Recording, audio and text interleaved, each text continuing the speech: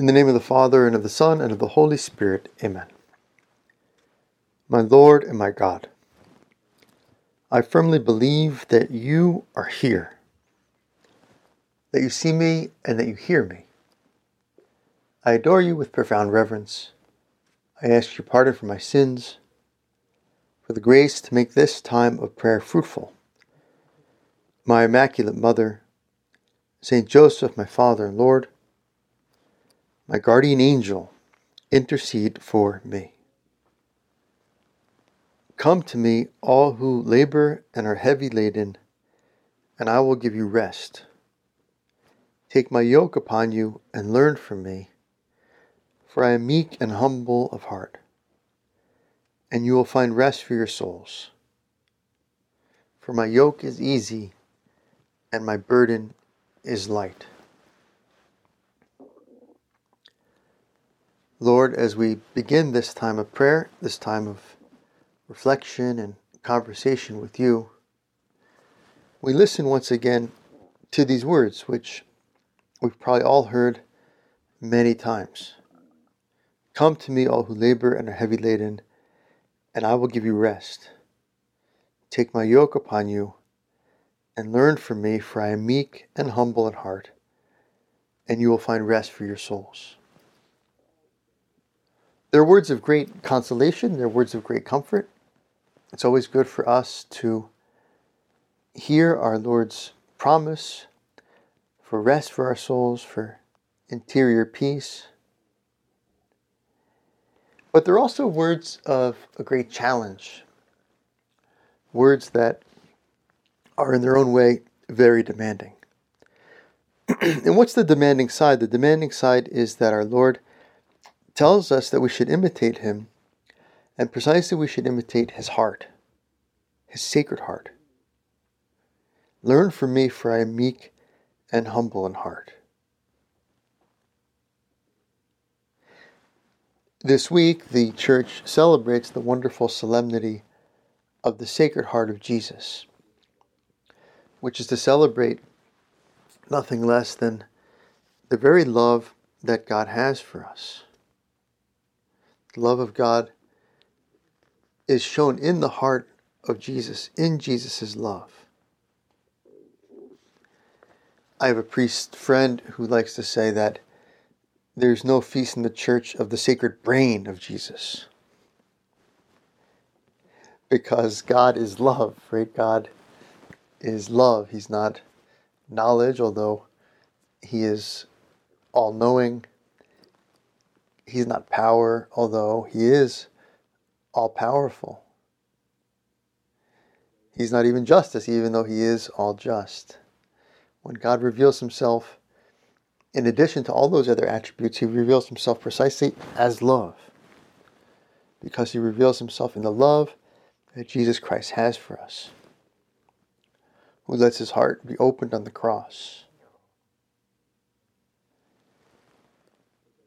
And so this is a great challenge, to imitate your heart, Lord, to learn from you because you are meek and humble of heart,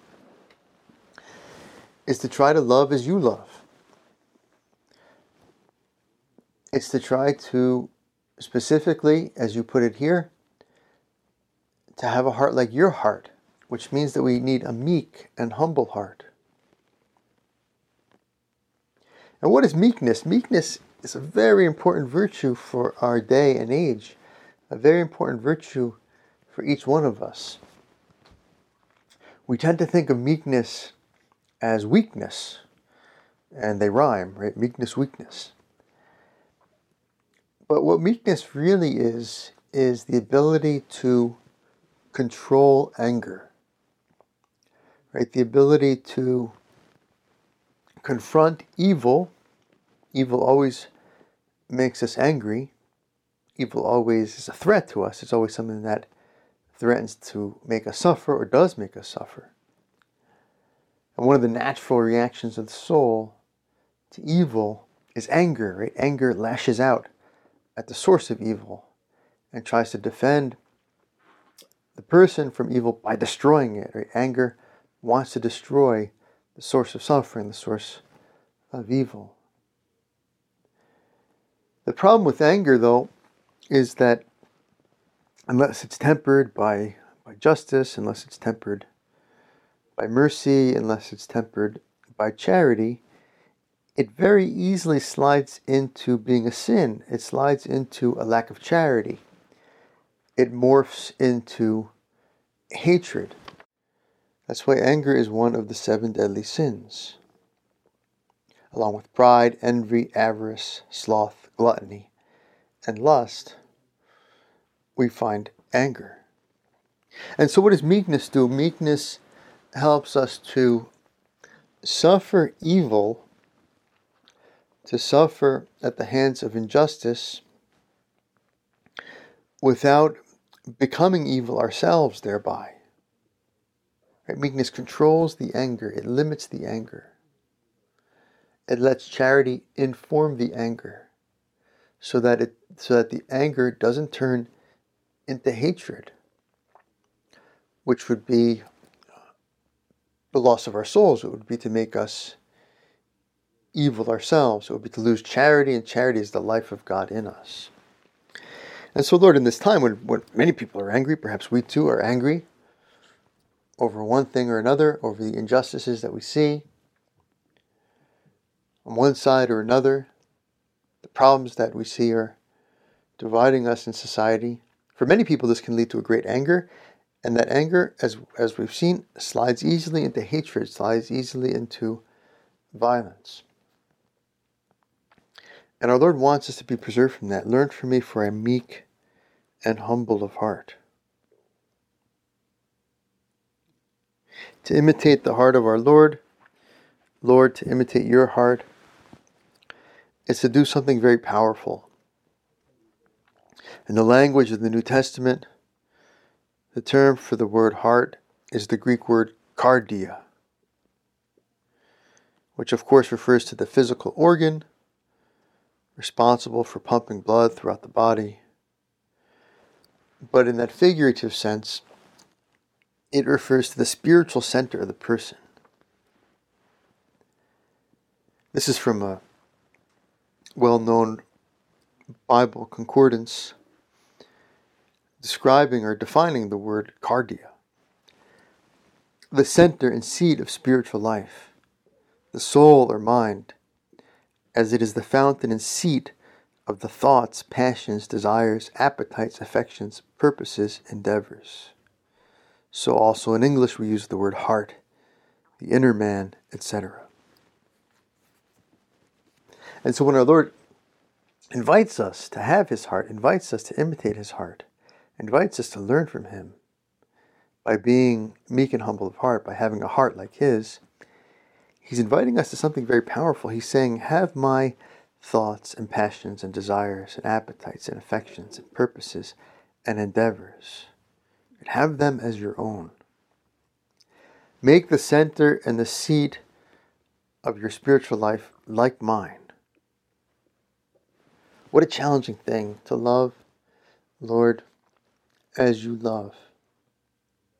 But our Lord expects nothing less from us. He's given us the grace to do it. Love one another as I have loved you.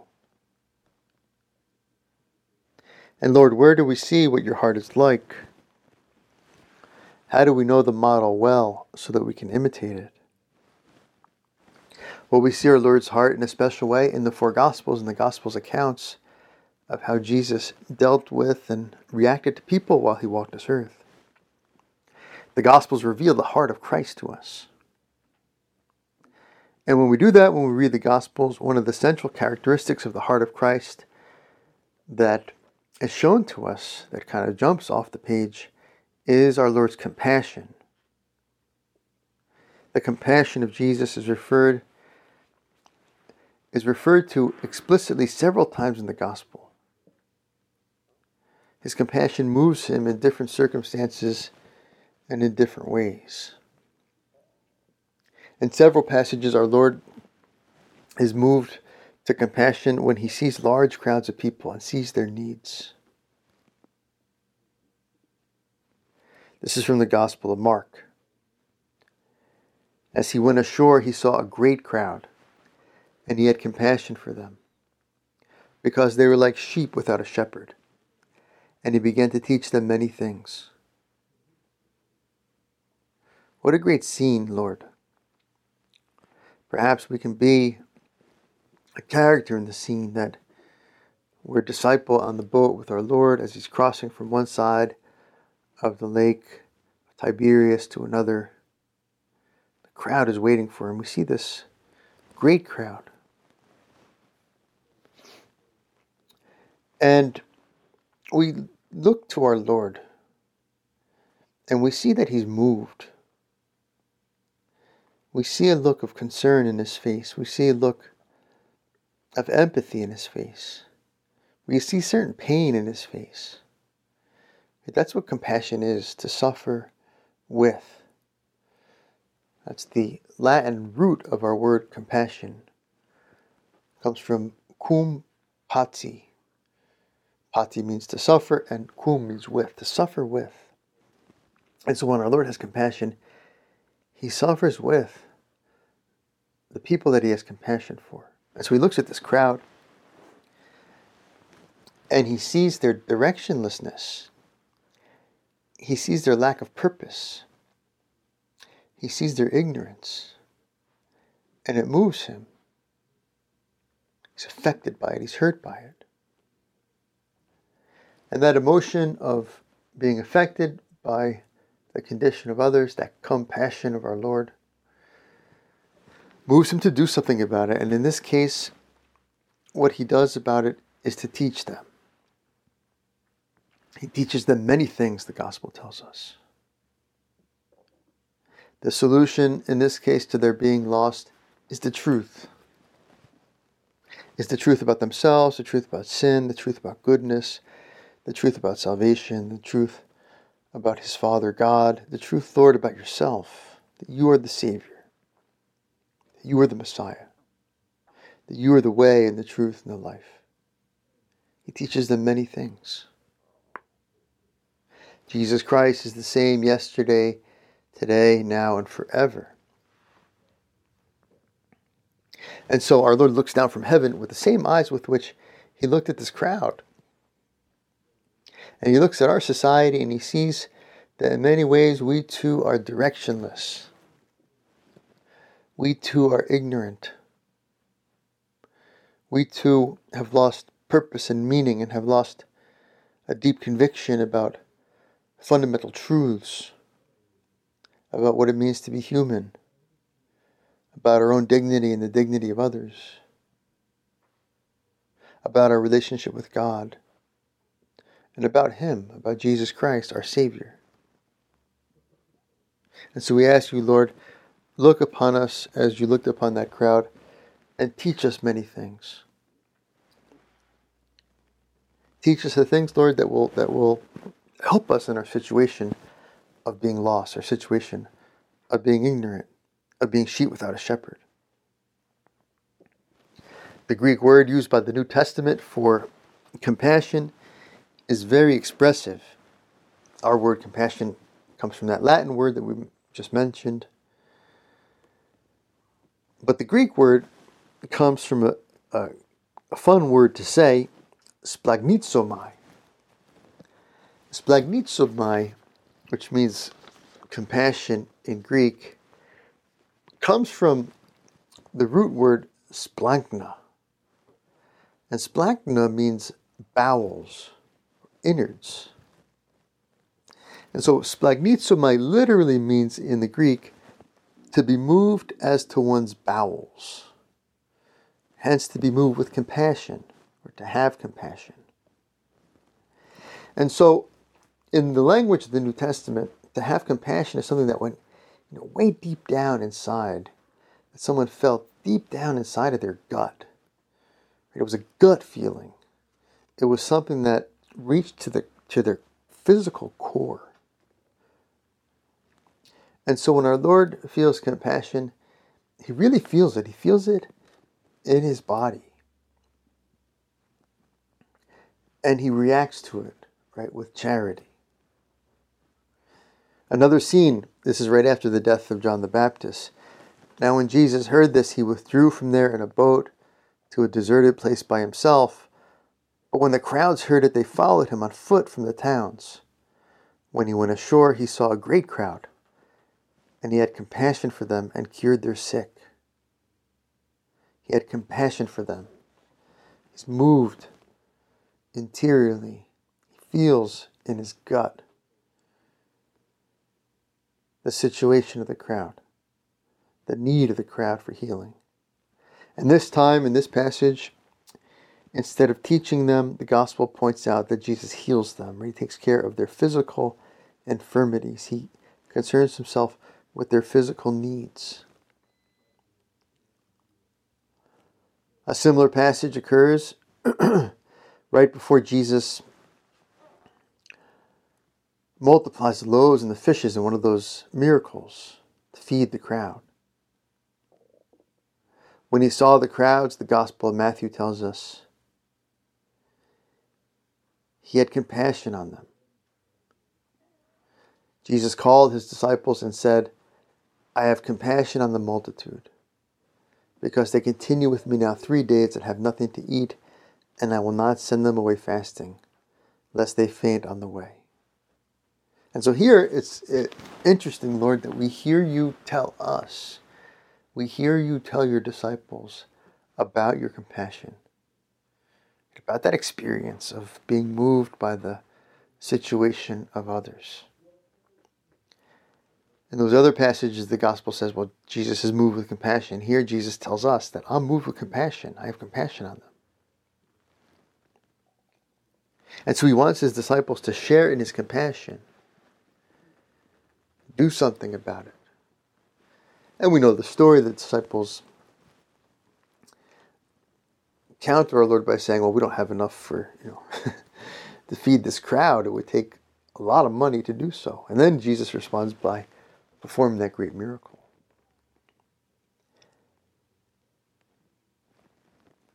And so in all these passages, Lord, we see your compassion not just move you, right? The story doesn't end with his emotion. The story doesn't end with his pity. Our Lord doesn't feel good about himself just because he has the right emotions, right? Which many of us can do these days. We can think, oh, I feel sorry for this situation. I feel sorry for that person. And then we don't do anything about it. And we think we're okay just because we have the right opinions or the right feelings about a certain situation or certain people. Our Lord's compassion, Lord, your compassion moves your heart to move your will to do something about it, to serve. And so our Lord teaches when he sees ignorance, he heals when he sees sickness, and he feeds when he sees hunger. And isn't this, Lord, precisely the path you showed us to heaven? What you've done to the least of these, my brethren, you did to me. Right? And in that parable, the end of the world, when our Lord separates the sheep at his right hand, those who will enter heaven, and the goats at his left hand, those who will not enter heaven, will be separated from God forever. What's the dividing line? The dividing line is basically awareness and response to the needs of others. I was hungry and you gave me food.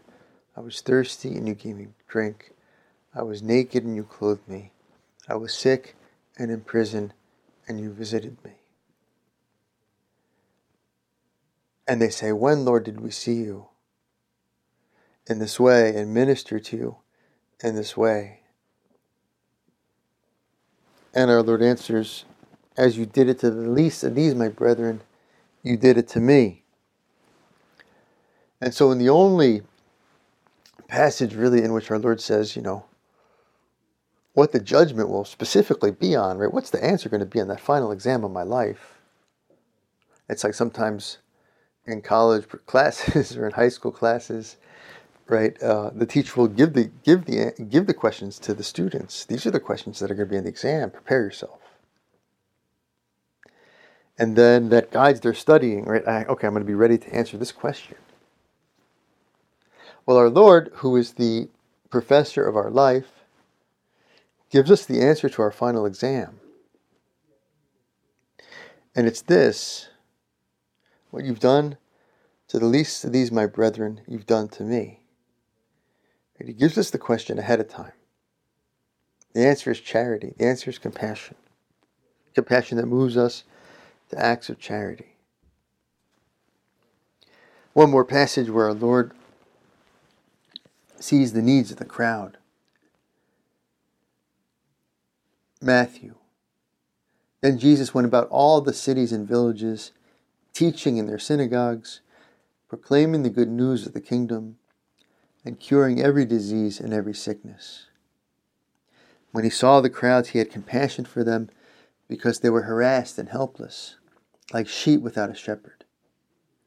Then he said to his disciples, "The harvest is plentiful, but the laborers are few. Therefore ask the Lord of the harvest to send out laborers into his harvest." And so in many ways, this passage is just like the other ones we just considered. Jesus sees a crowd, he sees the needs of the crowd, and he's moved with compassion. He's not indifferent to what he sees. He's not indifferent to the suffering that he sees. But in those other passages, our Lord does something directly to help the crowd.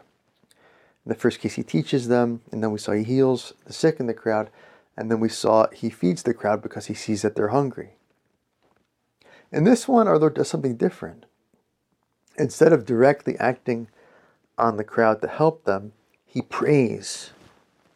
More specifically, he asks his followers to pray. Then he said to his disciples, "The harvest is plentiful, but the laborers are few. Therefore ask the Lord of the harvest to send out laborers into his harvest." And so what does Jesus pray for here? He prays for you. He prays for me.